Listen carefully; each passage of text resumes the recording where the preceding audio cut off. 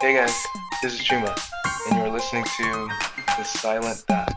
I know it's been a while since our last episode, but thank you for tuning in today. I'm really excited about our guest.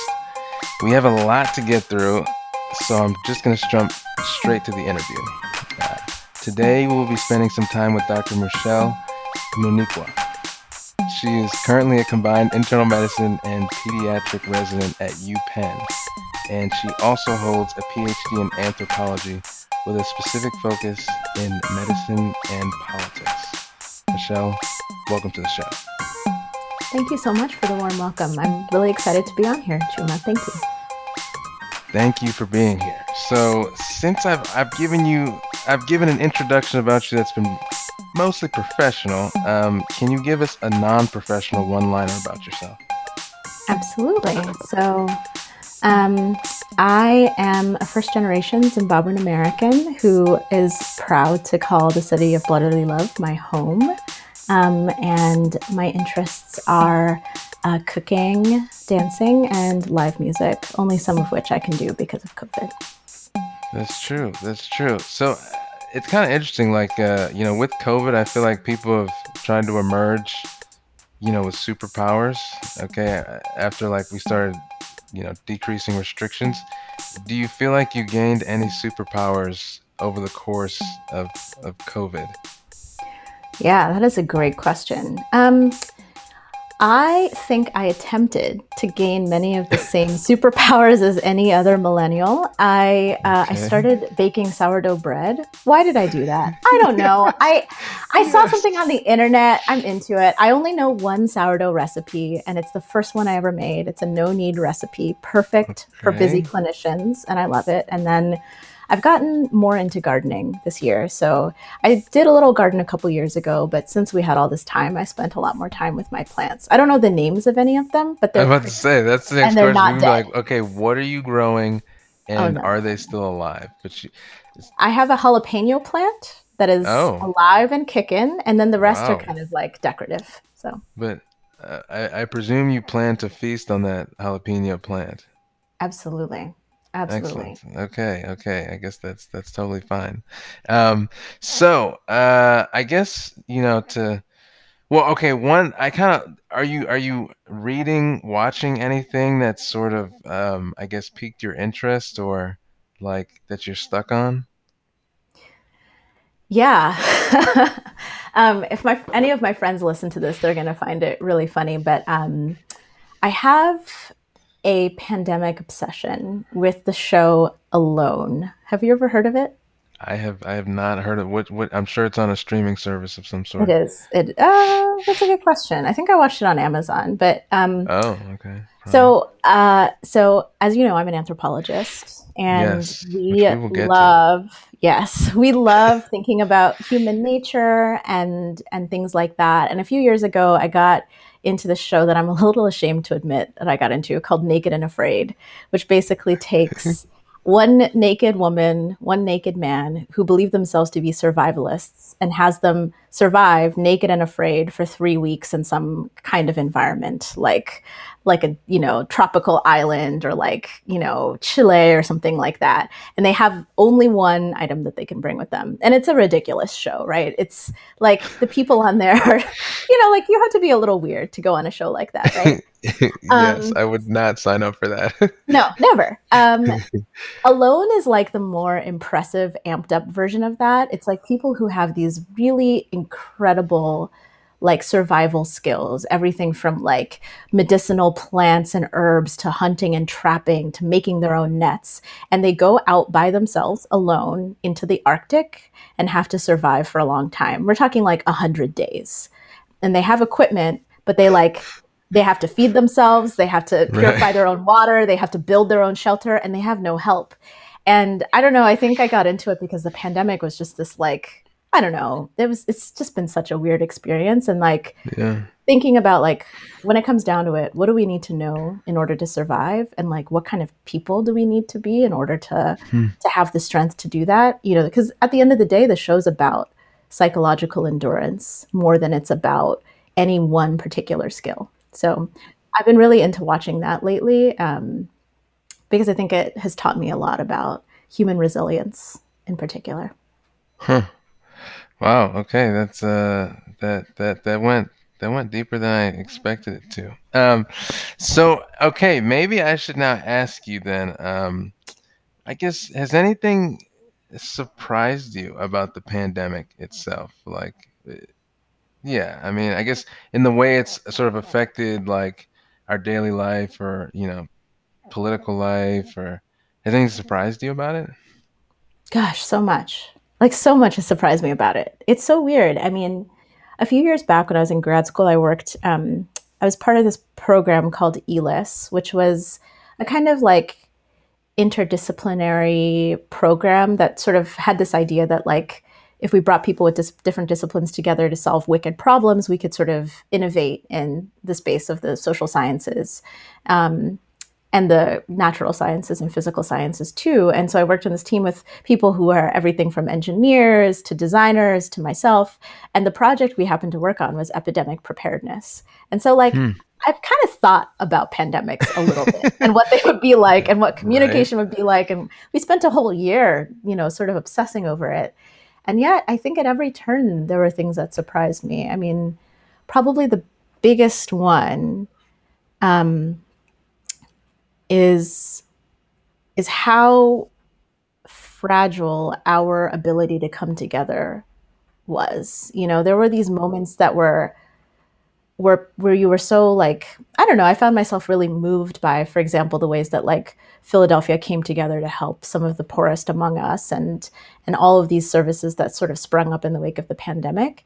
And at the same time, I think the way that the pandemic has been politicized has also surprised and disappointed me in terms of our ability to come together as a nation to do what needs to be done to get through this, and also our ability to come together as a globe to acknowledge the steep power hierarchies between nations and how we needed to be more attentive to the fact that vaccines and treatment and all of that are less accessible in different places. So yeah, I expected us to behave a little better than we did, to be honest. You had high expectations. Okay. I thought I had medium expectations and I was wrong.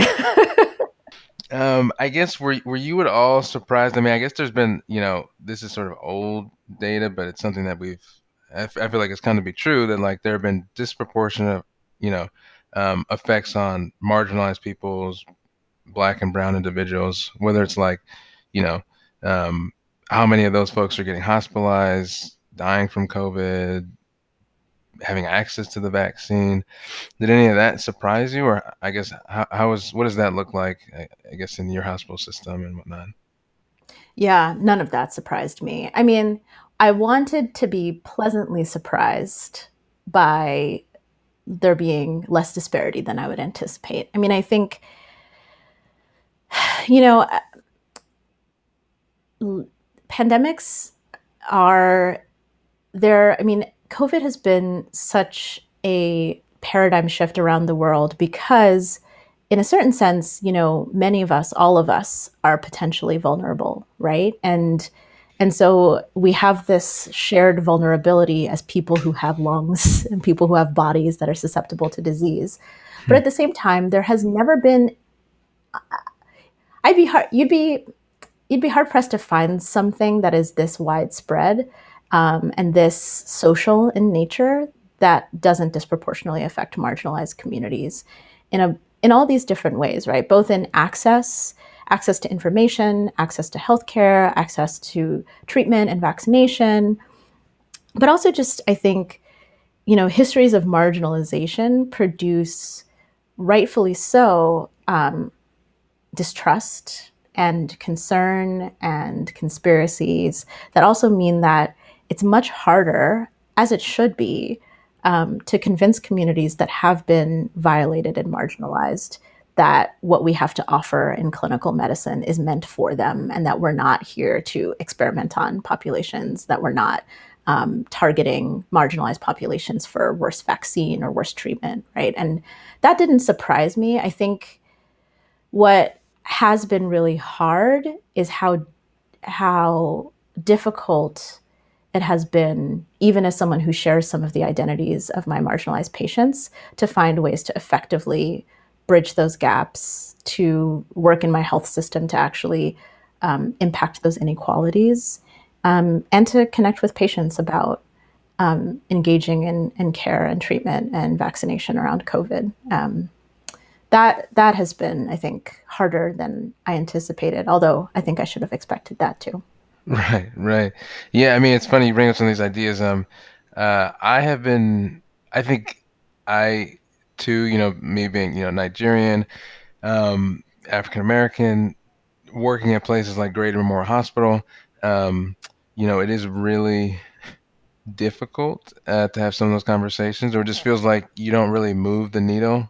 I feel like at the end of some of those conversations, especially around like the vaccine, um, Dr. Manning had a really interesting like segment on this, or she's been like writing stories about like what's your why, and like trying to have these like really, um, I think specific conversation about like the complexity of why people are so hesitant around vaccines, which I think has been really interesting. Um, you know, so I feel like we spent a lot of time talking. You're an anthropologist, now turned doctor.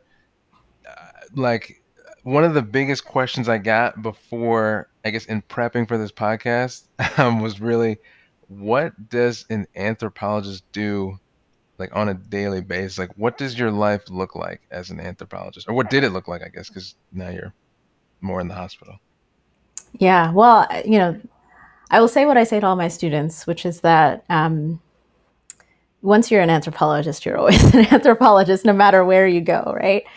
Um, you know, Anthropology is a wonderful discipline. I love it. And one of the reasons I love it is because it is a big tent. Anthropology is a massive discipline, which I love.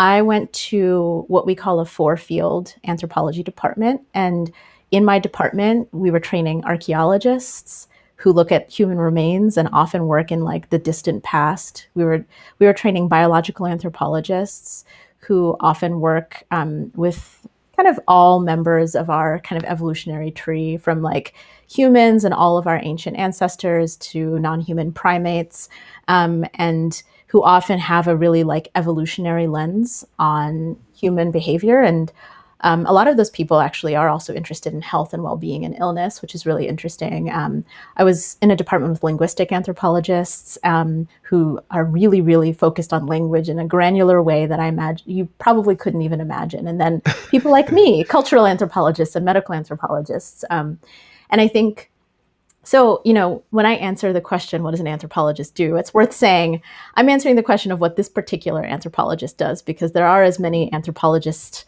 lives as there are anthropologists, because we're such an interdisciplinary discipline. Um, I am, in my anthropological life, I'm a combination of an ethnographer and a historical anthropologist. Ethnography is, we often call it deep hanging out. Our primary method is participant observation. Um, Back in the day, during a more colonial period, people would just essentially move to a place, move in and hang out with people, do what they did, try to understand why they did what they did, usually with a particular research question, and then write everything down about it in order to understand all the different ways that people are in the world. And we kind of still do that to this day. I wasn't sure what I wanted to do for grad school, but I became really interested in migration and also in how organizations that do service work with particular populations, especially diverse populations, like actually do that work. And so that's what I did. I spent several years working across a lot of different organizations in the city of Philadelphia that work with immigrants. I worked at a refugee clinic. I did a lot of work, political work, service work in immigrant communities, and like furiously took notes during that time. I mentioned that I'm also like historically inclined because um, in the course of my work, I just got really interested in like, why is this way? Was it always this way? Like, did we always do it like this? Is this what the city was always like? And so I found myself like in the archives, like reading old newspapers and like trying to understand like how these things about Philadelphia and its culture of service and the way that it incorporates immigrants like may have changed over time. I read a lot of books. Right. I write a lot. So the life, my life was really diverse. I could be doing anything from like being embedded in the organizations I was interested in to like being holed up in my apartment, like reading old tomes, like trying to like make sense of it all. Right. And Now, yeah, I just have a question. So, this question is coming from Twitter. Okay, so this comes from Dr. Syed Hoda. So he was wanted to know what are the differences between sociology and anthropology, and how do they interact or relate to psychology, if at all? Kind of a yeah, loaded, yeah, big that is a question there. loaded question. It's interesting. Because I think the lines between disciplines get murkier and murkier with each passing year, right? There are historical differences between the different disciplines that I think hold up a little bit. Um, Although I will say that, like, now, those disciplines basically are just defined by like who their forefathers are, right? We're all interested in the same object, right? Which is the human and human beings and trying to understand human beings. And you can find people in anthropology, sociology, and psychology who are all interested in similar questions, but our methods tend to be different. Historically, it was the case in the US at least that sociologists tended to study the US and anthropologists tended to go abroad. Over time, that has shifted. You can find sociologists who go abroad and anthropologists who stay in the US. But I do think that, our working concept in anthropology for a long time was like culture and cultural difference and trying to understand diversity, trying to understand the difference between nature and nurture, really trying to understand also the distinction between structure and agency. How much of what people do is predetermined by this community that they're a part of and the norms that they're inculcated with, and to what extent do they get to act freely outside of that? And sociologists are interested in much the same questions. I think at the end of the day, the difference between sociology and anthropology is mostly cultural, which is to say, some you hang out with sociologists and anthropologists and like you feel which set are your people, but like they're much to the outward eye, they're much similar disciplines, if that makes sense. How they're different from psychology, I think, is that psychology has a strong experimental wing, which is not part of anthropology. Anthropologists don't tend to do controlled experiments of human behavior. Um, but again, there are obviously lots of different kinds of psychologists. And I think the other thing would be like psychologists, I think, early on were more interested in questions less of nature and nurture, although they were interested in that, but also things like deviance and normalcy, which are not necessarily concepts we talk about as frequently in anthropology. Yeah. It's interesting. So you mentioned this idea, I guess, of like being amongst people and sort of gravitating to like who are your people. I almost feel Yeah. like that's like very analogous to like medicine. And Yes, it people always is. ask like, "Oh, how did you pick your specialty?" And it's like, "Well, I just hung out with these guys. Like I'm a gastro, I'm a going to be a gastroenterologist. I'm a GI fellow now, but I'm like I just ended up really liking, hanging out with like, the GI fellows and hanging out with the GI attendings in the endoscopy suite. Is that how you kind of fell into the like internal medicine pediatrics Yes. bit or like yes. Yeah, absolutely. I did. Um, yeah, I mean, so for years and years, well, I came into med school thinking that I was going to be an OBGYN, which I think is interesting. And I also think is fairly common among Black women coming into medicine for, I think, a variety of reasons, right? And I just, at the end of the day, I'm just like not a surgical kind of person, like there are people who like step into the OR for the first time and they're like, yeah, this is it, And I was like, I'm cold. I want to eat. I wish the patient was awake. you know? And so after I decided not to do OB, I realized that like part of what I wanted is that like I was really interested in generalist specialties. Like I wasn't sure if I was going to end up subspecializing, but I wanted to like feel ready to take care of a lot of different kinds of things. And so I really liked my emergency medicine clerkship. I thought I wanted to be an ER doc, and I just like realized like I'm a little bit too much of a like thinky person for that vibe. And Yeah, like yeah, my, you gotta I be would come quick. and I'd present my research. Clinically, it was fine, but I'd like present my research to them and they would be like, but what's the intervention? And I'd be like, don't you think it's just like interesting? And they're like, no, we do not. Right. Yeah. Leave How can we get immediately. this person out of the ER now? We don't have time for Yeah, that. exactly. And Yeah, my yeah. best friend from medical school, one of my like probably my closest friends of all time, is an ER attending. And she's incredible. And I love those docs. And I realized I was not meant to be one of them. And so over time, I sort of like meandered into internal medicine and then ended up doing some work with asylum seekers at the US Mexico border in this camp. And um, it was a very transformative experience. And one of the things that I learned from that experience was that I wanted to take care of kids. Um, and I hadn't expected that. I did my medicine and surgery and EM clerkships before my PhD, but I'd like never really done any peds until like pretty deep into my specialization. It was only then that I was like, oh, like I really want to, I think I want to take care of kids too. Straight pediatricians, as it turns out, were not quite my people, but med peds people are my people. Like, even in my program, I feel very similar to the other people who chose med peds in this weird way that I wouldn't have expected, but feels Now, true. why, I guess I'm curious, why did you initially, I guess you had mentioned this whole you wanted to do OB-GYN. What were, I guess, what gravitated you, I guess, in a theoretical sort of way to OB-GYN, and then, yeah, like why? Why did you think you would be good there? Yeah. Um, I was a really, really hardcore reproductive rights advocate when I was an undergrad. I led our campus sort of like Planned Parenthood affiliate for like many years. I did a lot of feminist activism. I'm sort of like, in my heart of hearts, I'm like sort of an activist oriented person. Like Yeah. most of my friends from college went and became like labor organizers and stuff like that. And I was like the weird one who went to med school. And so I just was really, and actually, I remain really, really, really passionate about reproduction and sexual health and relationships and intimacy in medicine. And like, I'm still interested in like family planning and things like that in like primary care clinic. But I just, so, because OBGYN is sort of the specialty most associated with that, and they have the widest range of practice and female reproductive health, or reproductive health for people who have uteruses, I should say more.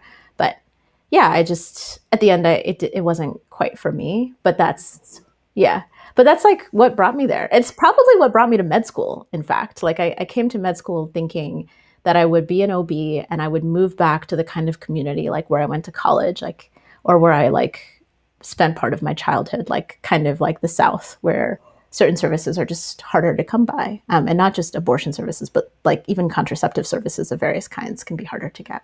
So Yeah, yeah. All right, so you're from the South originally.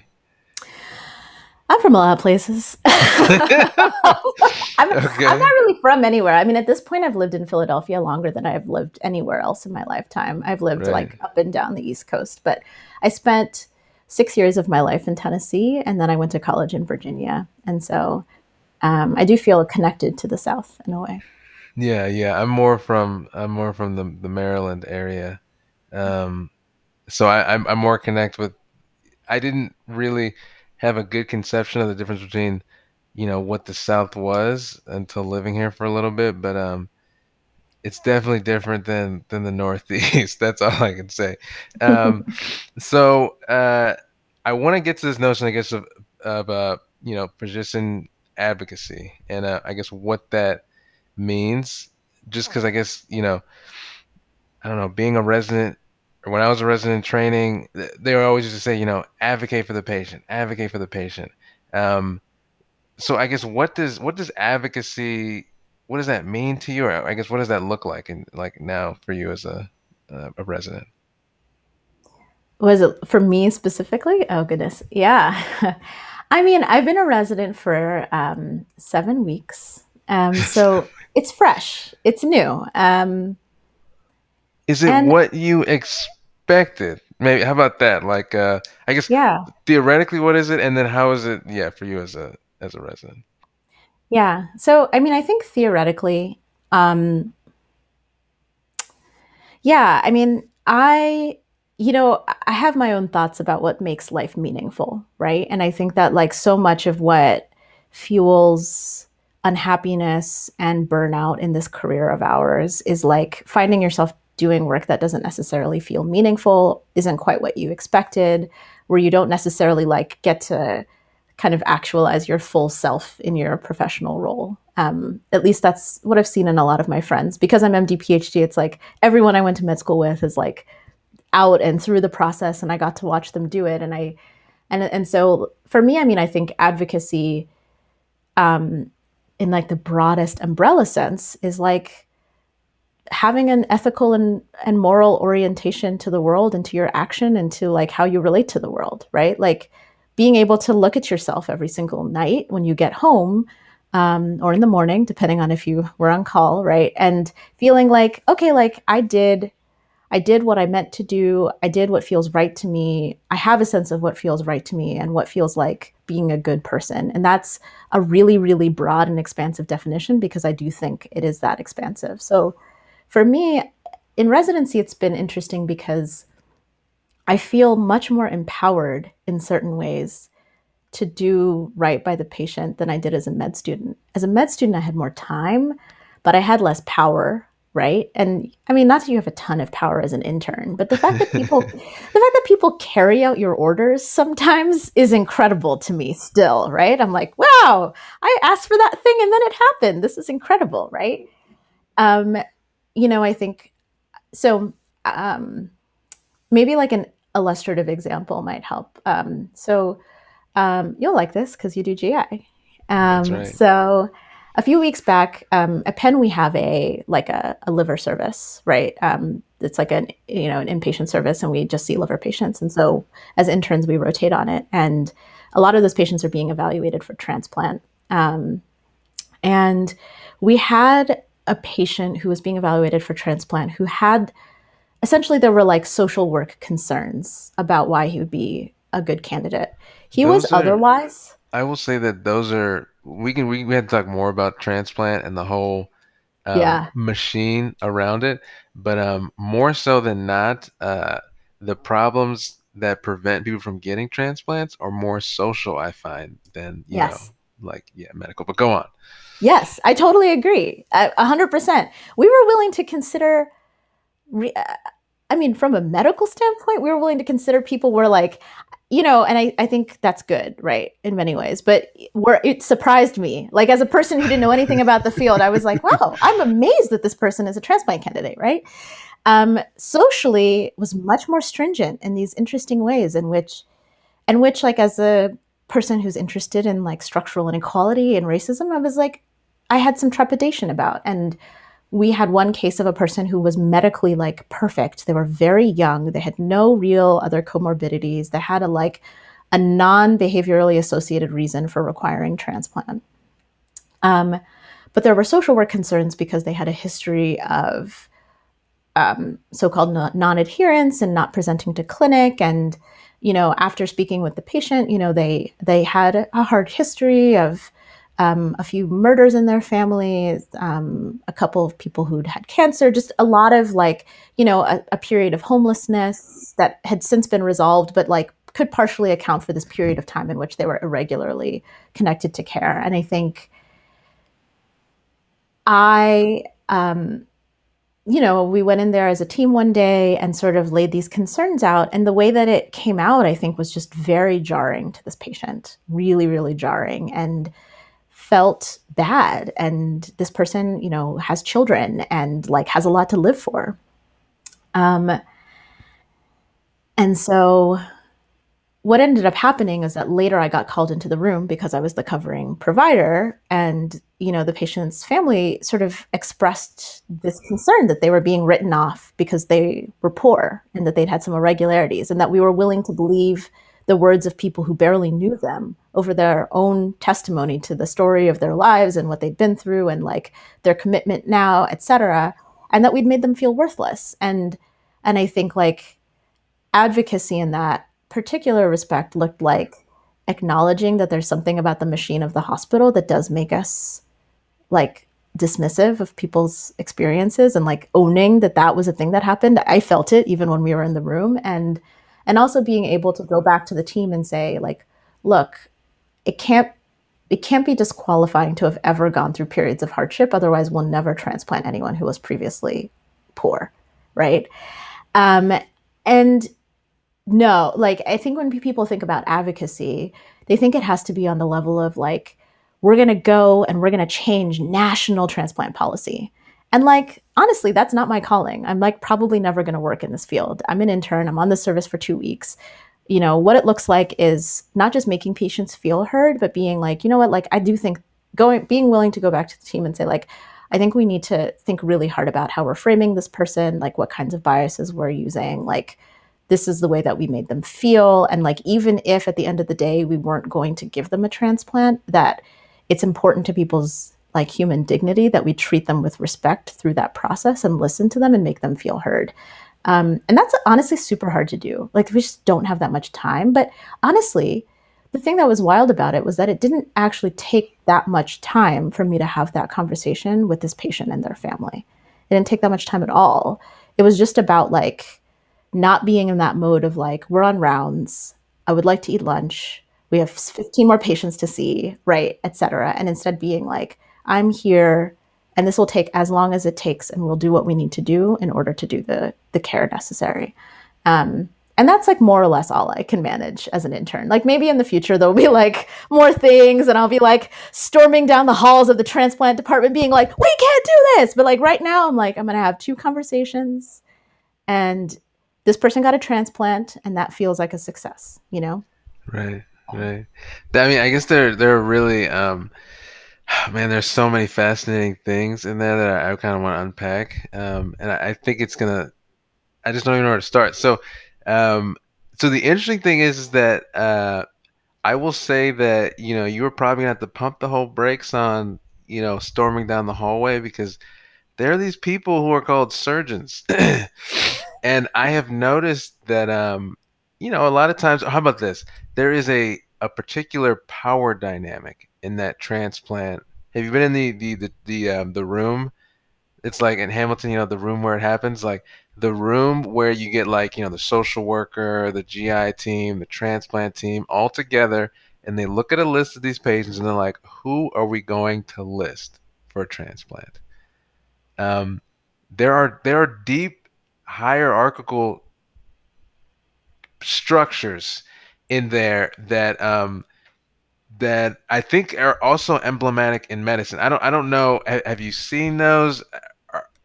I mean, you kind of alluded to like two different things like this: the interpersonal and the systemic sort of like structures that sometimes prevent people who are marginalized, from getting transplants. But like, I don't know. Can you speak to that at all, or like, yeah. Yeah. Yeah. I mean, I think the hierarchies in medicine are so interesting to me, right? Because, like, what cash rules everything around me, right? Like, at the end of the day, like the surgeons are making the money, right? And the people who generate large amounts of revenue hold so much power in hospital hierarchies, right? And like, honestly, in many ways are like allowed to get away with so much by virtue of that, right?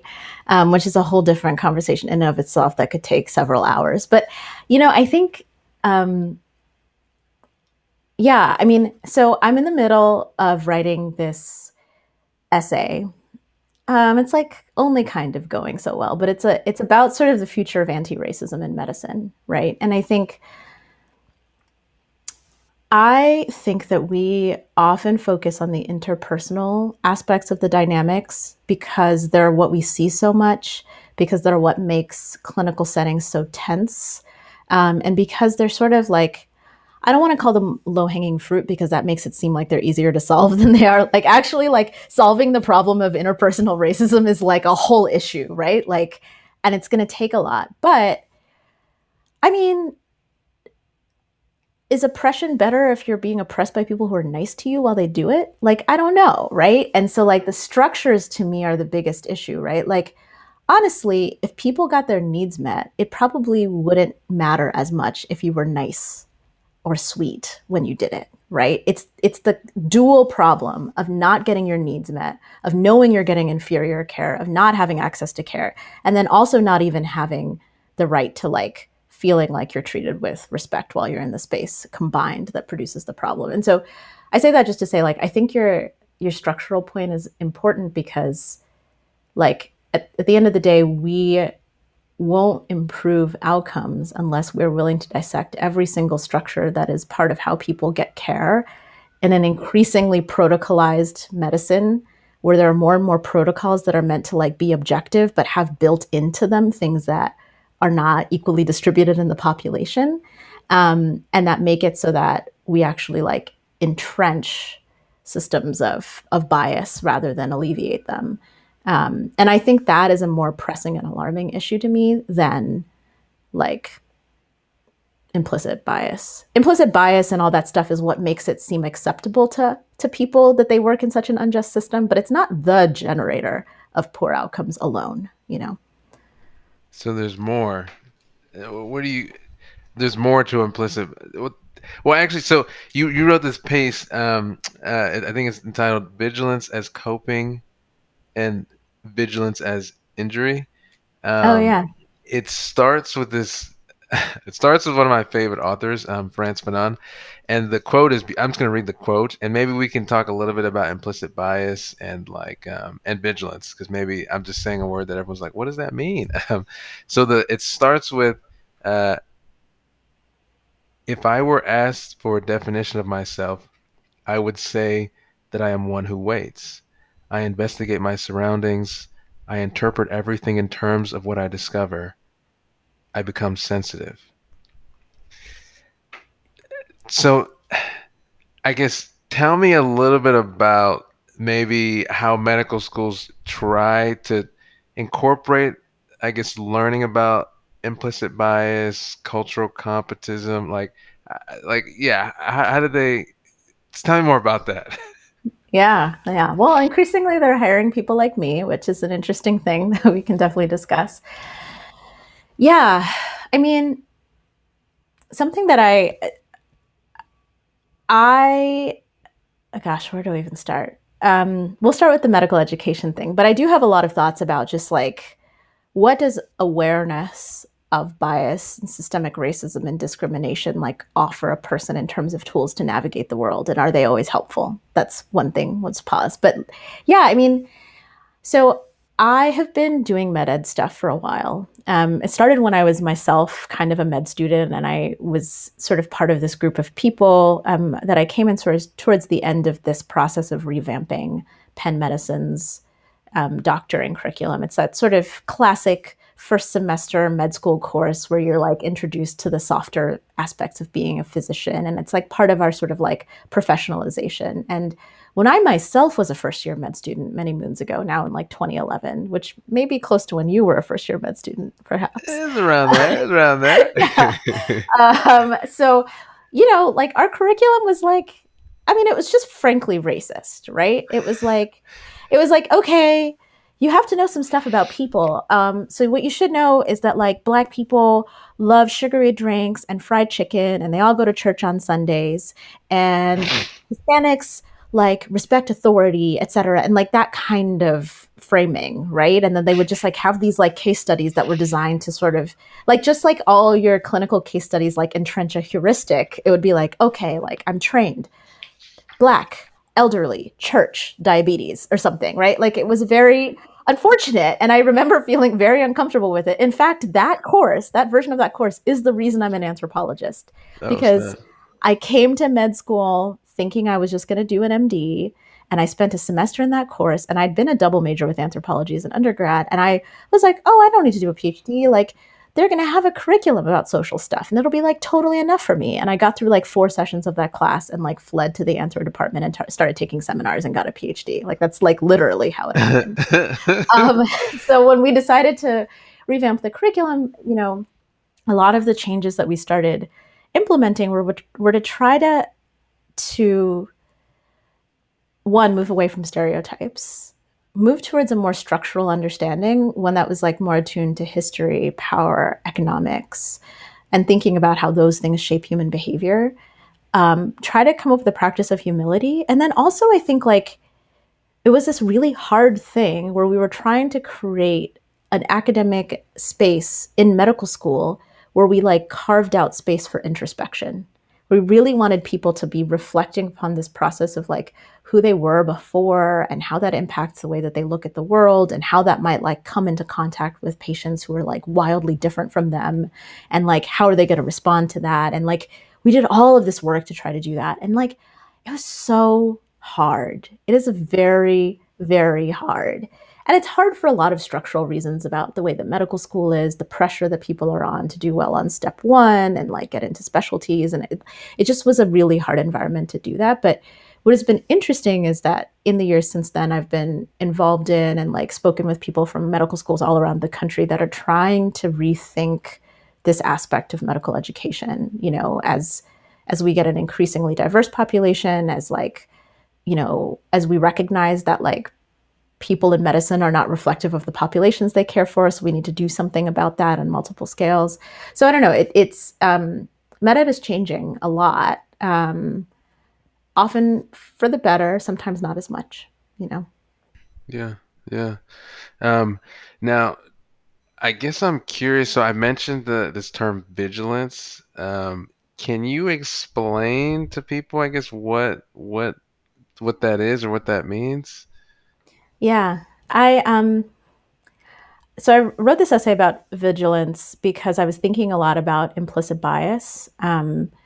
And implicit bias training workshops. I happened to have just gone to one and felt like it was really um, just it was a really like complex experience, right? And like the reason I wrote the essay is because I was really feeling conflicted about the idea that we put people in these mixed race workshops to talk about implicit bias. And if you're a minority, like if you are like me and you are a Black woman and you're in a room full of white people, you have these like sharing time where like everyone in the room explains that they're biased against people that look like you.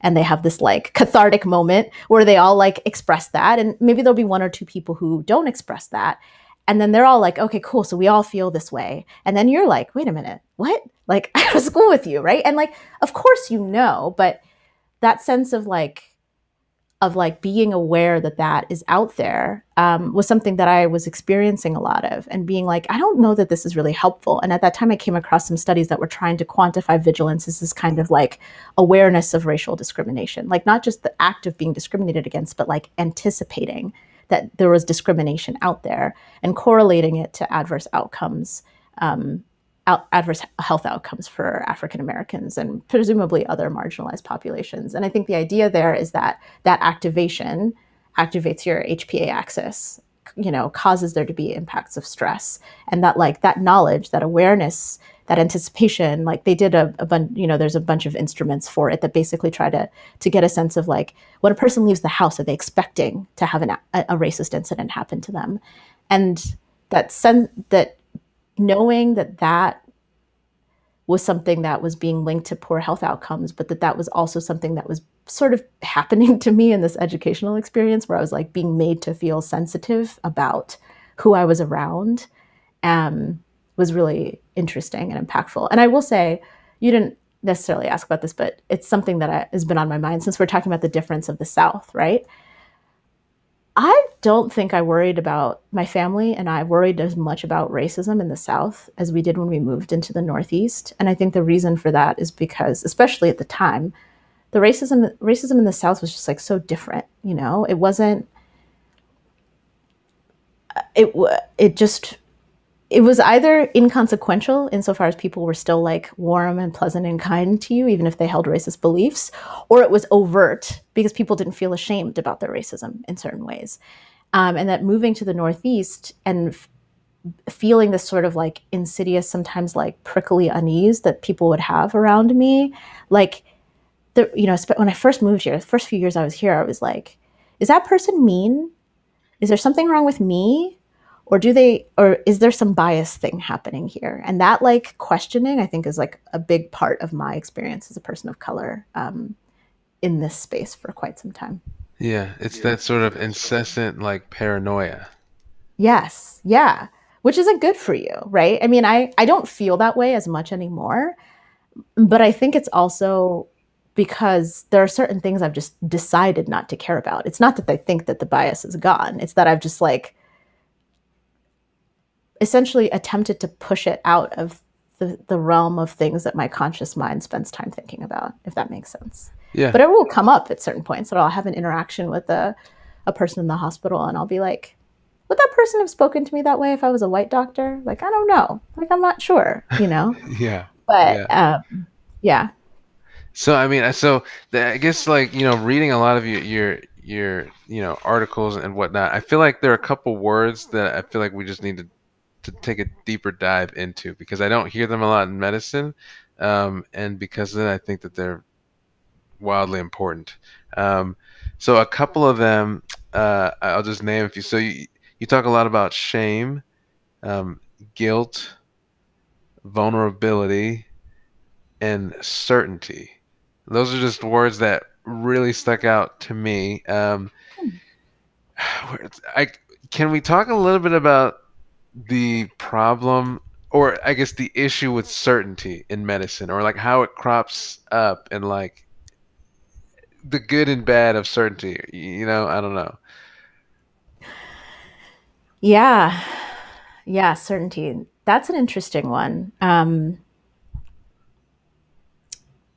I don't know. I mean, like, so this is there's like a lot of things I think about this, right? Like the first is that I think that was a really interesting time to be a doctor, Yeah, yeah, it's fascinating. because we have so many people and disciplines and informational sources, et cetera, competing with us for authority over the body, right?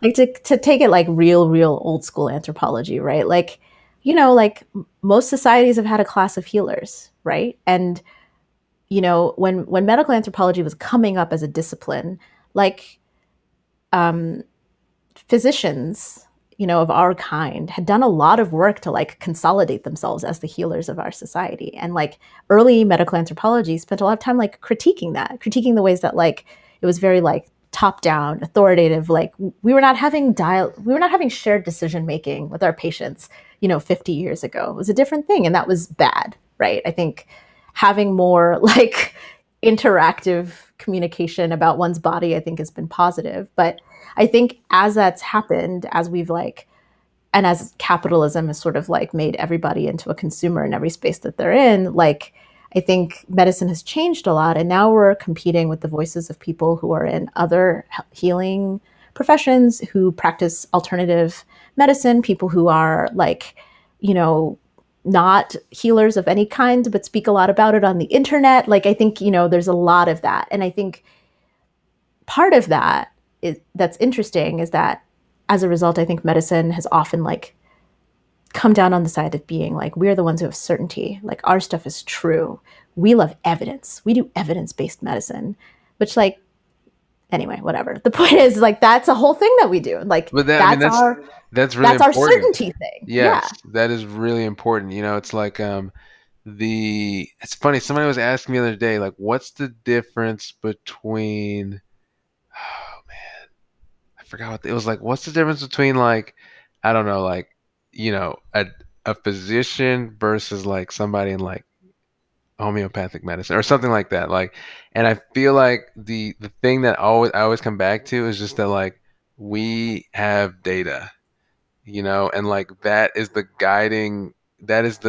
thing that guides our, you know, it's like the guiding like I don't know thing that moves us that all doctors or physicians, at least most of them, um, that's the core of who we are.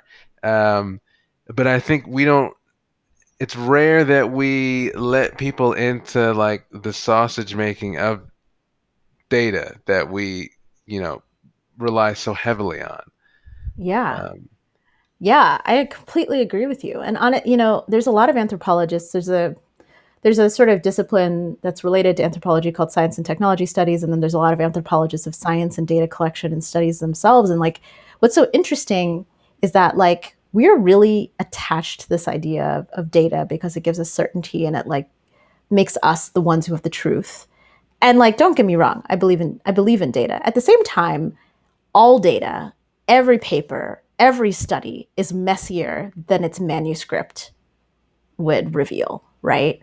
Like, it's not like the data like comes from the sky. It's like ordained by a higher power. Like, it's produced by humans through like messy, complex processes that are like that in and of themselves uncertain, right? Like people, and I think that's actually okay. But what I think actually is challenging is, so on a sort of meta standpoint, I think like we're in this place where we're like really, really, really leaning on the techniques and tools of evidence-based medicine, both like actually in research, but then like rhetorically as we like defend ourselves from incursion.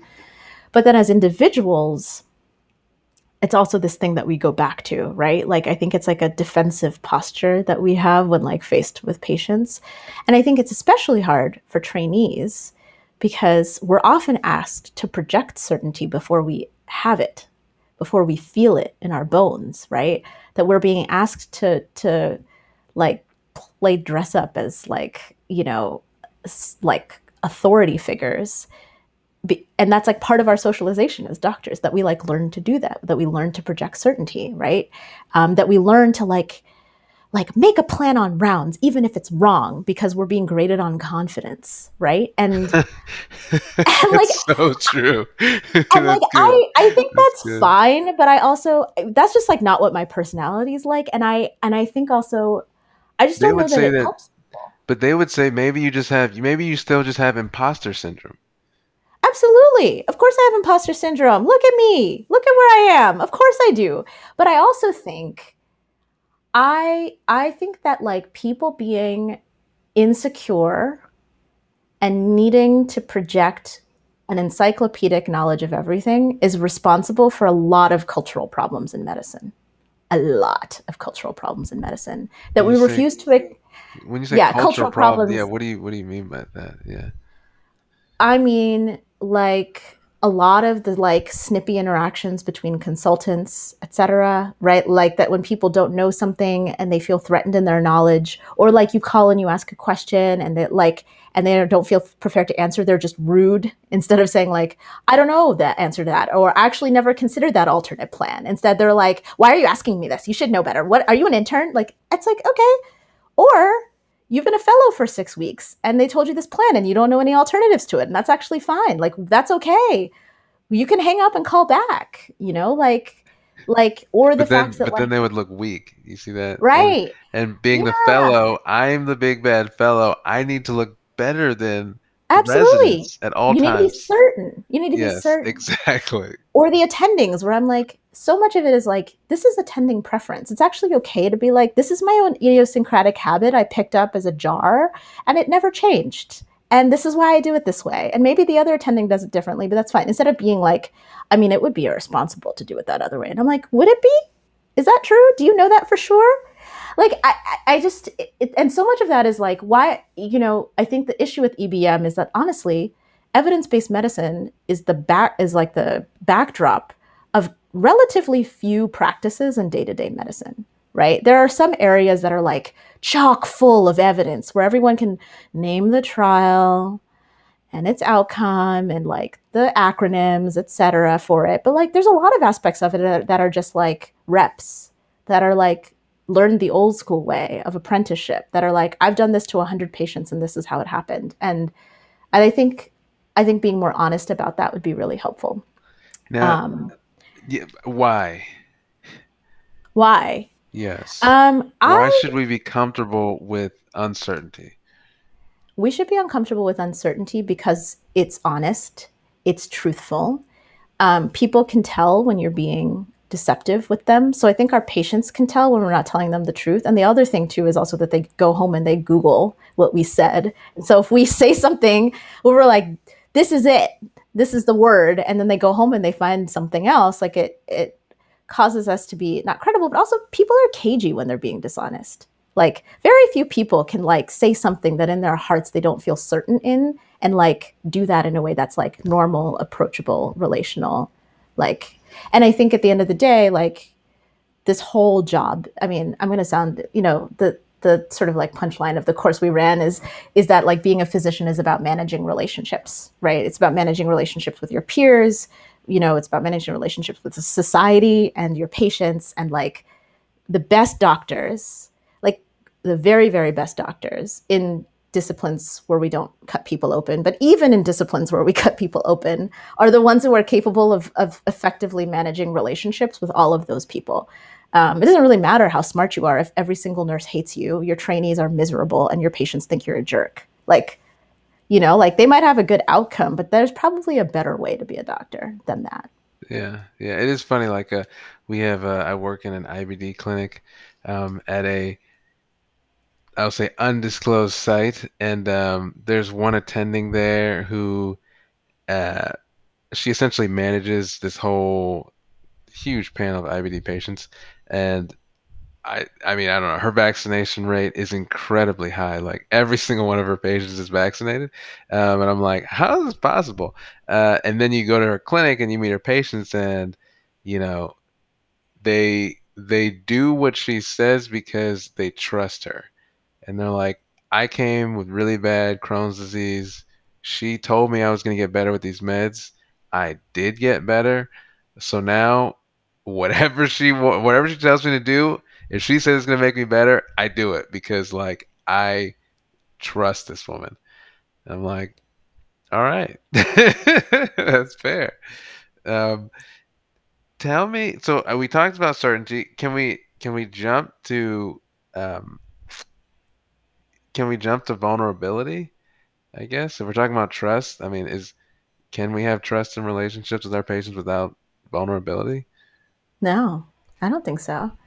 I mean, I think it's bounded, right? I think in any like professional setting, there are things about yourself you have to hold back, especially when you're in a role of like mentor or a caregiver or a physician, right? So like certainly vulnerability doesn't mean uh like, oh, I'm going to tell my patient I'm going through a divorce and I'm having a hard time, and they're going to like turn into my therapist for a session, right? Like I think it's still about having boundaries, but it is about saying like, I don't know, or like, you know, like this isn't clear to me, or like if there's a conflict, resolving it the way you would resolve a conflict anywhere else, which is to like be willing to say like, I'm sorry I made you feel that way. That's not like what I meant to do, but it's still bad. Like, and I don't like it, and I'm sorry that I did that, and I had my reasons, but they don't matter, right? And I think like we can do that, but I think it's really hard to do that. You were going to ask me about shame and guilt, so I may as well mention them. Like, um, I had a very, very hard time when I first came to med school. I just found everything about it terrible and difficult. like, like like, most medical students. yeah, like top to bottom. I was just like, this is awful. But part of it was that I was like, I it wasn't even that it was hard work, but that I was like so unprepared for like how it would impact me psychologically. And then and I think there's a lot of like biographical reasons for that, just like the kind of, like when I got to med school, like I was not a confident person. I did not like public speaking. I had a lot of like social anxiety. I had tons of imposter syndrome because like everybody else in my med school class went to like Harvard and Yale and Princeton, and I was like, I came from this like small cow town and like went to state school, and I'd like, it was just very hard for me to like show up. And um at that time, a writer named Brene Brown was really popular, and she had a couple of TED Talks about like shame and vulnerability and guilt that I like watched, and then like a bunch of my friends and I watched together. And I think we were all like, yeah, like that's the thing, that like that somehow doing well in med school has gotten like wrapped up in my self-worth in a way that like doesn't make sense, and is like, and that like connected this, she talks about like uh, shame being sort of like the sense that you are bad versus guilt being like you've done something bad, and both of which are a little misplaced when you're thinking about not honoring an exam, but here we are, right? And like it had me, I just found myself thinking about that a lot, about like how wound up I was about performance, and also how like inadequate I felt around all of these other people, and how it was more or less impossible for me to be a good peer, a good friend, and certainly not a good like budding doctor when I was like walking around with that much just like stuff coming with me into any given room. And I think a lot of people in medicine, like especially once I became a professor, it became much, much easier for me to see how many of my students across the spectrum, from undergrad to med school, and I have some mentees who are younger, are just like struggling with like really profound, like anxiety, really profound feelings of like unworthiness and stuff that they had like placed into their academic performance, which made it like so high stakes for them to like not just like pass but like do really really well in these ways that are like, well, like does it matter to being a physician if you got a 96 on this test versus a 90, like ultimately, right? Like probably not. Like that's still the same, that person Almost, still knows medicine, right? almost certainly not. Yeah, you know.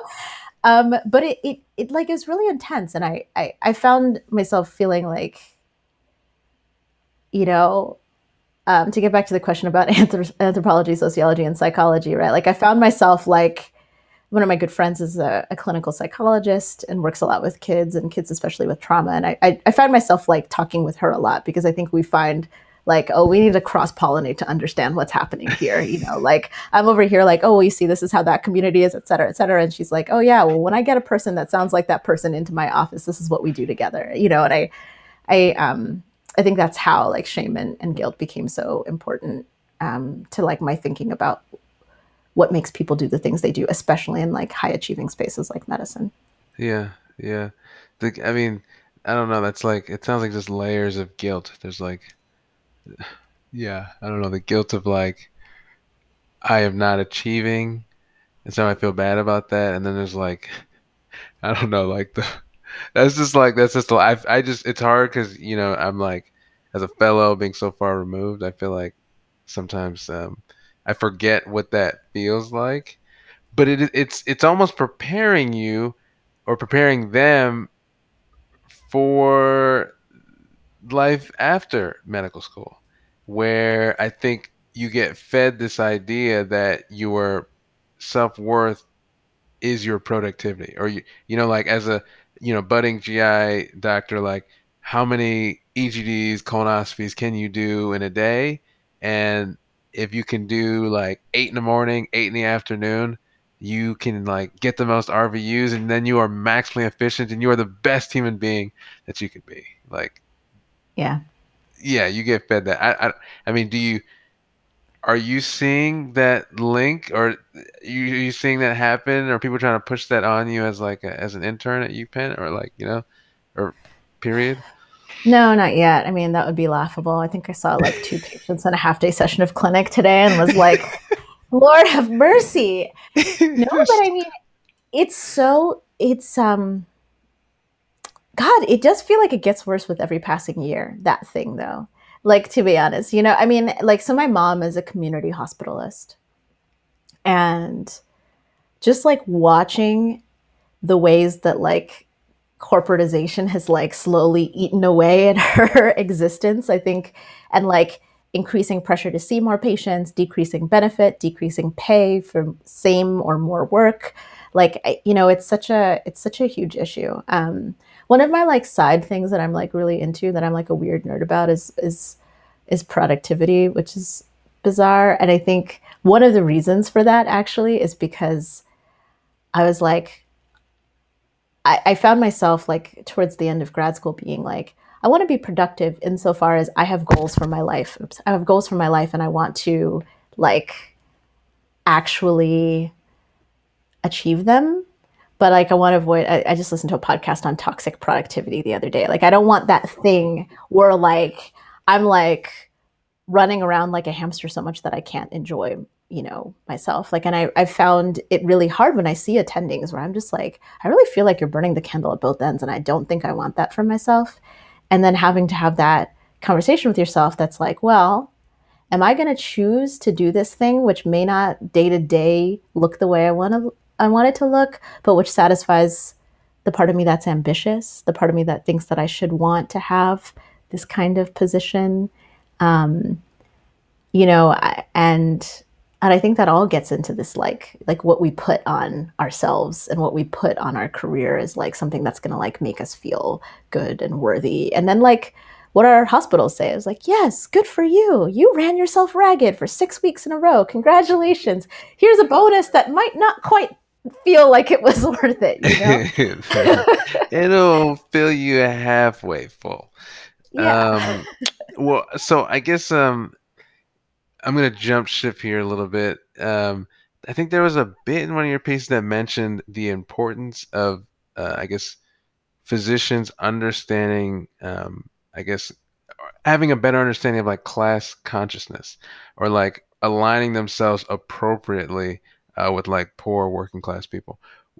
Why is that important for physicians? Yeah. Yeah, I think that's really important. And I think actually COVID has done a lot to make physicians feel like they're workers, right? Like, I think as physicians, I think we have been paid in money, sure, but we've also been paid in like prestige and esteem and regard, which I think makes many people feel like when you're a doctor, it's not like you're a wage worker or something, right? Like you're a doctor, you know? And I think it means that like people don't necessarily align themselves with the interests of all the other workers in the hospital. Like, I don't think there are many doctors who think of themselves as the same kind of staff as like the people who work in environmental services or who work in the cafeteria or even clinical staff that are like non-physician staff. And I think that's a mistake because I think the last 20 years of like healthcare finance and like healthcare workplaces have shown that like these massive corporations will do anything to meet their bottom line, and like our labor market is just like much more hostile and difficult than it used to be. And we've been inculcated into this ideology that like we're not like workers. Having bargaining power would be bad for us, you know, or like, you know, the sense of like we should keep it like this because now there's no like ceiling on how much money you could make. And all these there's all these like ideologies going around that are like why we're different from all these other workers. But it's like if every single hospital is has its emergency physician staff, for example, hired through like one of like just a few corporations that depress wages and like open residency programs and like completely change the labor market, like we're workers, right? If your hospital can say, we're not going to protect you, but you still have to go to work and you need to reuse your PPE or maybe not have any PPE at all, like you're a worker. Like you're beholden to somebody who employs you. Like there are very few people who can go into private practice and be their own boss anymore. And I think being responsive to these changes that are affecting not just physicians, but like all people who need to make a living to eat. Like we're seeing the same things happen in our labor force that are happening across all these other areas of work where it's getting harder and harder to make a living and people are working harder and harder for less money, honestly.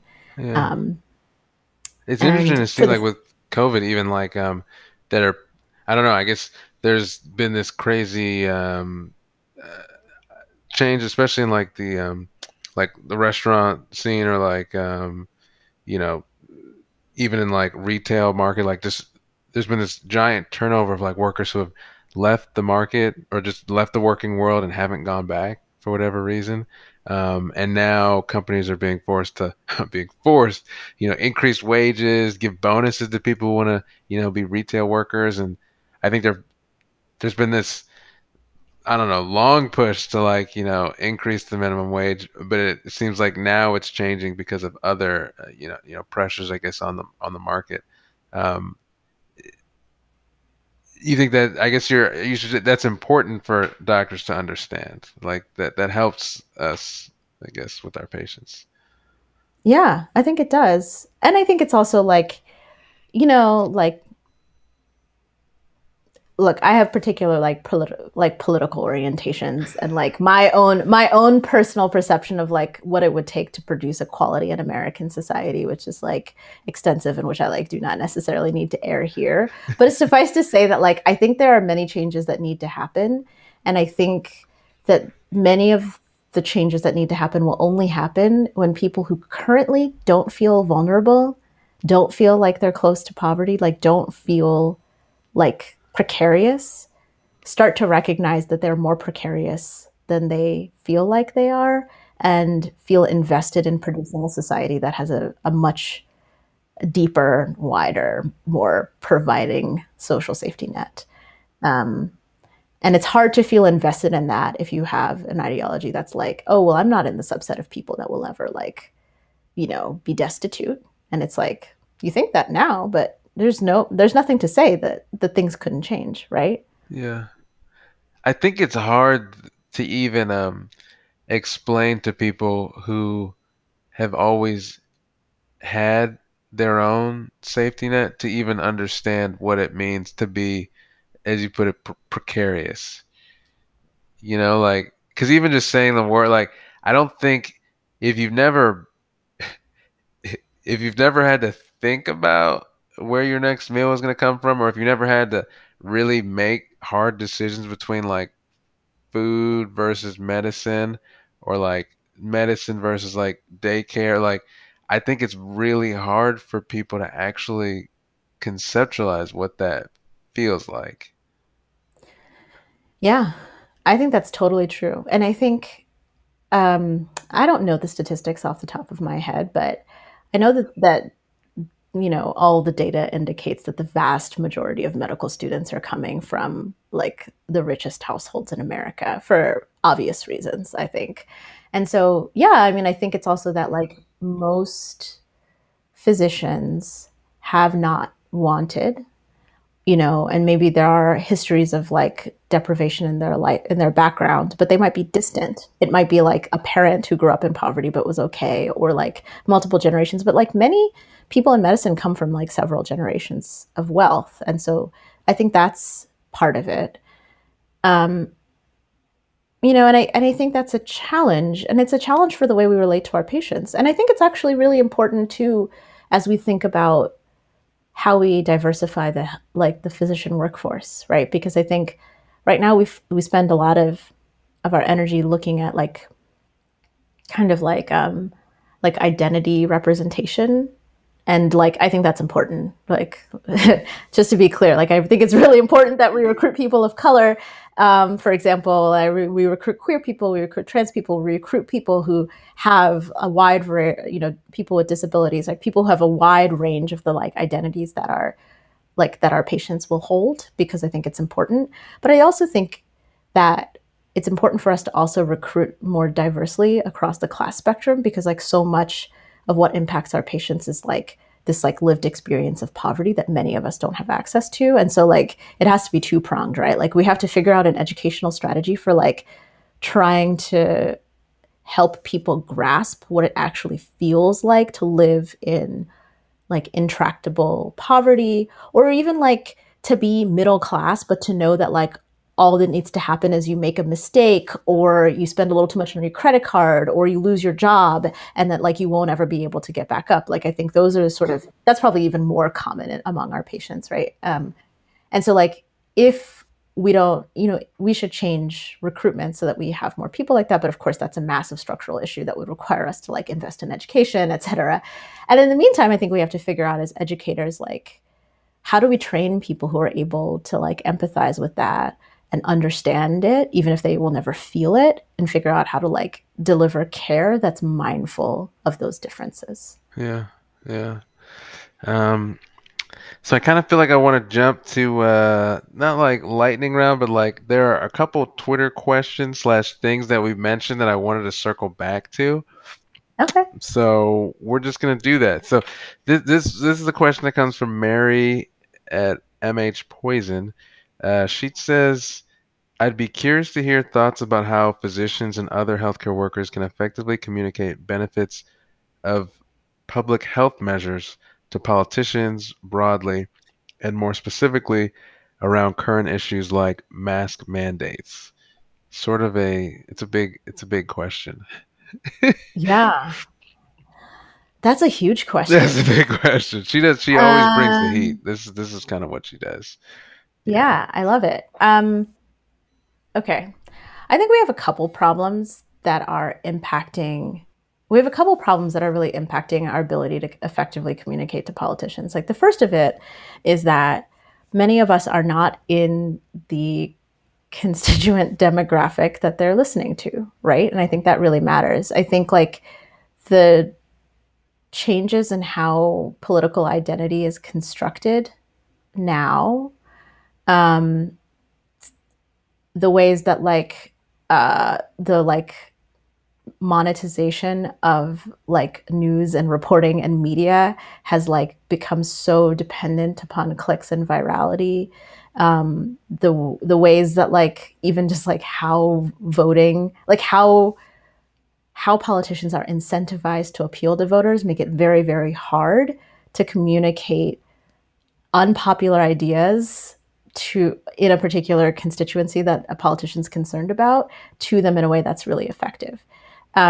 So to break that down a little bit, so for a while I worked as a research consultant for a company called Topos, and one of the things we did as that company is we like walked around and we would just like talk to ordinary Americans about issues that like DC and New York and LA based nonprofits wanted to understand what the people thought about, right? So they're all people who were like coastal elites, right?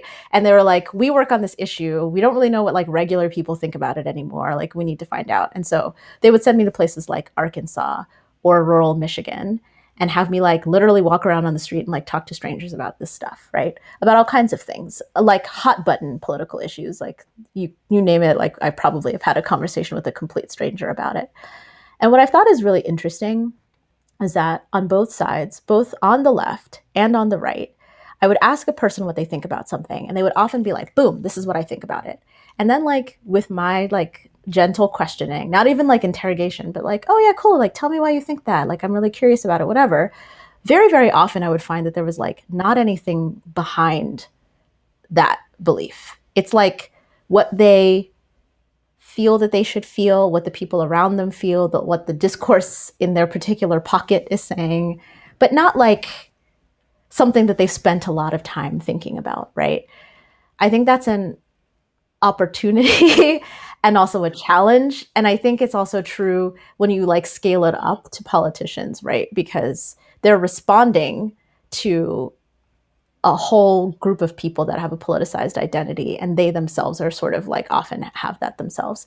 I think that we can try to communicate with as much like empathy, with as little arrogance, with as much clarity, and without any false certainty when we have these communications. I think a lot of the communication that I've seen over the course of the last year plus has been really like dogmatic, sometimes in the absence of evidence, even from people who I agree with, right? Where I'm like, we actually don't know the answer to that question yet, you know? Like, and it's hard because when people are being perceived, when you perceive that your opponent's being reactionary, it's very easy to like get into that posture too, instead of being like, okay, what if we do have to make the best possible decisions in the face of uncertain evidence? And we think the more prudent decision is this, but the jury's out, right? And they think whatever they think. And we don't necessarily think that's prudent, but we can't like pretend that we know things that we don't know in order to like make these arguments, right? Right. That's like one thing. Which kind of ties And the back to other, like vulnerability and whatnot, and just like yeah, yeah, just being honest about like there are gaps to our knowledge, but you know we still are choosing X thing in part from belief, but also from the knowledge that we do have, you know. right. Like you can't say, like for example, when a patient says to me, like, I'm concerned about the long-term effects of this vaccination, it is a lie to tell them that there are no adverse long-term effects of the vaccination. How would we know that? Like, we don't know that at all. It is more honest to say, in the face of uncertain evidence, we are using a strategy that we've used to eradicate infectious disease before, which is vaccination. All the available evidence we have says that to this date, they're safe and effective, and they're safer than the disease itself. It's true that we don't know what might happen in the future, but we have every reason to believe that it won't be as severe as the long-term outcomes of COVID. That's very different than saying, this is totally going to be safe forever. Because honestly, like, we have no idea if 5 years down the line, we're going to discover something, and then it's going to really decrease public trust, though we all went around claiming that we knew something that we didn't know. I think honesty is really important, and honesty might mean not being able to make the kind of argument that like goes viral in a clip or a meme, and that's really like satisfying to people, but at least is like more straightforward, more honest, more true. Does that mean it's necessarily going to get them to change their behavior? I'm not sure. I think there's a lot of reasons why people feel the way that they do about masking. I think there's a lot of reasons why we're so polarized. I do not think that under these conditions we're going to resolve those issues overnight. Yeah, I don't know. Time. I've talked to too many people with entrenched beliefs about this, you know? Yeah. So, okay, this is a follow-up question, which I think works pretty well. It comes from fact-oriented at Blike the Cheese. We know that a lot of the anti-public health behaviors we're seeing in this pandemic, protests against restrictions, rise of misinformation, etc., happened with previous pandemics as well. Do we know why this seems to invariably happen, and does it serve a purpose? Yeah, that's a good question. I will say I don't know the answer to does it serve a purpose? Right. That's a And that's a I would loaded only be question at the end, Blake the I would cheese. only be yeah, I would only be speculating. I think what I would say about that is that I think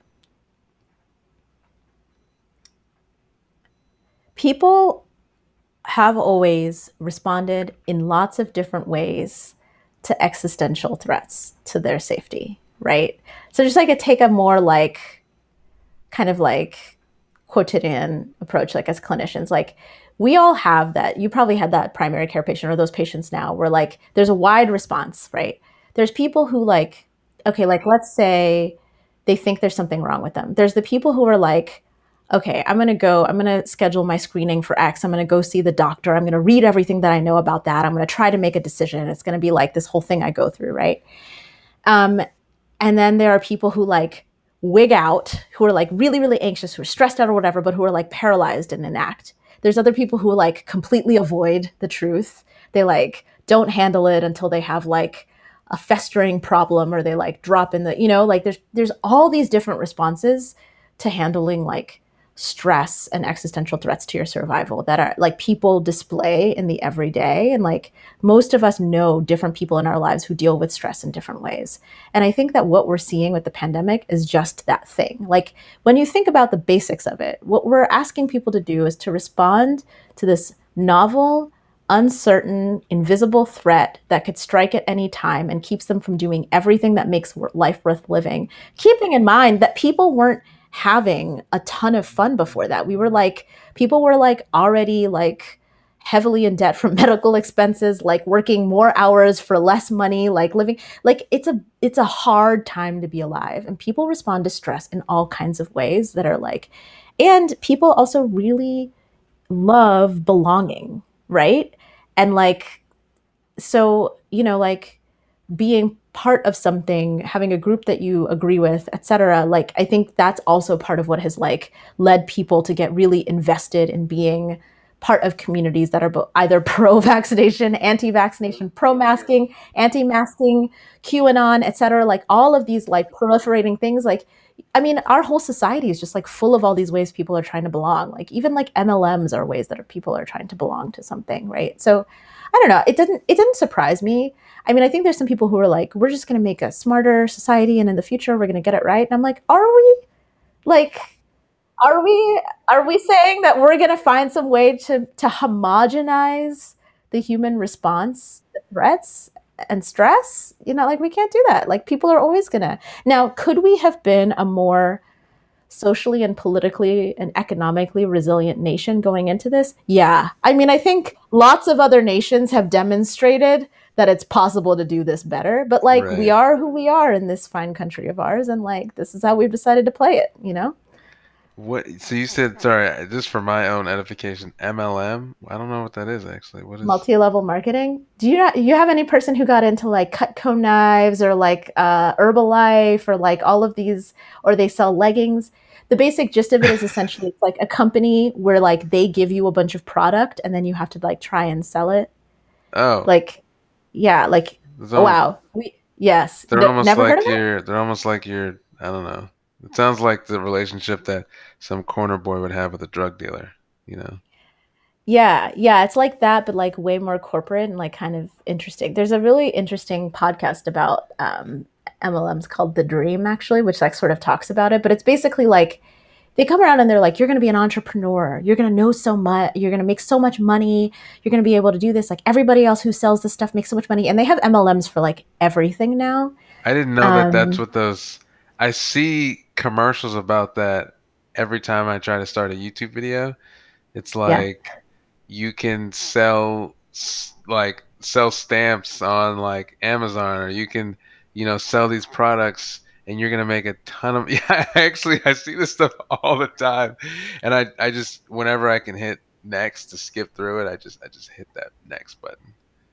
Yeah. I mean, it's funny, I don't get the ads, but I know about it because some of the people I know from growing up and kind of like the smaller communities I lived in and got invested in them because I think they sell you the dream of being a CEO and being your own boss, Did making any tons of of money. them end up making? No, No, no, I see. no.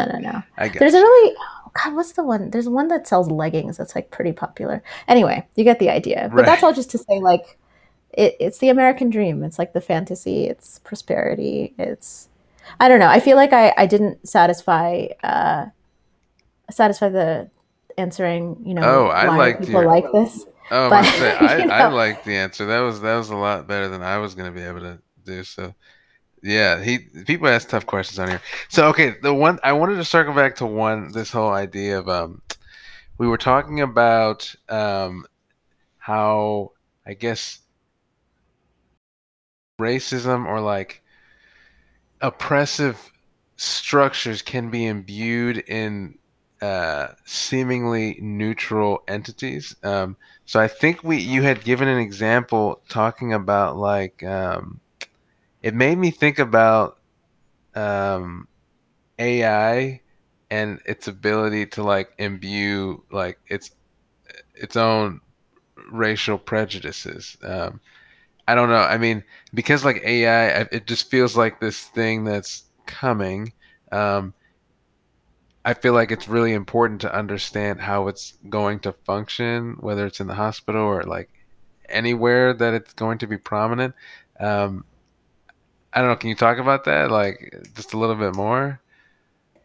yeah, sure. It's funny. We should have had my sister on here because she's a PhD at MIT who like I think thinks about these things probably with greater depth than I do. But You I may have yeah, I mean just I think you may have just said who the next guest on the Silent Doc is going to be, but that's yeah, fine. That's maybe. fine. Yeah.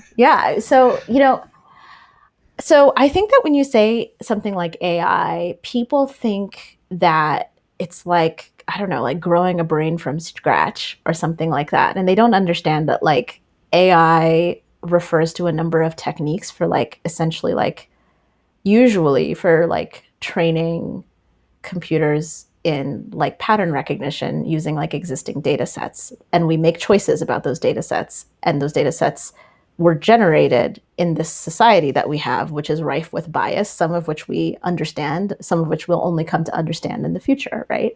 And so like we have some of that starting in terms of like clinical decision tools that started getting built into our EMR, at least at my institution. um, where like maybe it'll try and help like identify patients who might benefit from like a mental health intervention, or like might be more likely to come back to the ER, or might have like worse outcomes or something. Like they have all of these tools, and they often will like use like one of the tools uses like language used in the chart, right, which is really interesting, right? So for example, our mental health tool, which so caveat, less people from my institution hear me on here. Really enjoy this mental health intervention that we have, which basically embeds a team on our general medicine floors that does mental health, like both like social work and counseling and psychiatry, and does like proactive like assessments of our patients who are high risk to like integrate behavioral health into their medical care, which I think is wonderful. But like as an example of like one of these tools, like we have a clinical decision tool that like will look at words in the chart and like look for like particular things. Like a lot of them are like drugs, like medications the patient might be on, but like also like particular diagnoses or like words that might come up that like might be associated with like a need for mental health intervention. But like you could imagine, like we know, like we know that, like, for example, mental health diagnoses are not equally distributed across the population. What diagnosis you get for the same behavioral pattern is like very loaded by race and class, whether you're like a kid that has ADD or whether you're labeled as having, say, oppositional defiant disorder, whether you have schizophrenia or just depression, right? All of those things, right? So you could imagine that like a tool trained on a data set generated by biased physicians would also necessarily be biased. Now, in some cases, it might not necessarily like matter insofar as like if the tool accurately predicts, like accurately like draws attention to the need for intervention in a particular case. But you could imagine as these tools become more ubiquitous that we'd have to be very, very careful to figure out like how we're going to train them and evaluate their success in order not to produce bias, right? And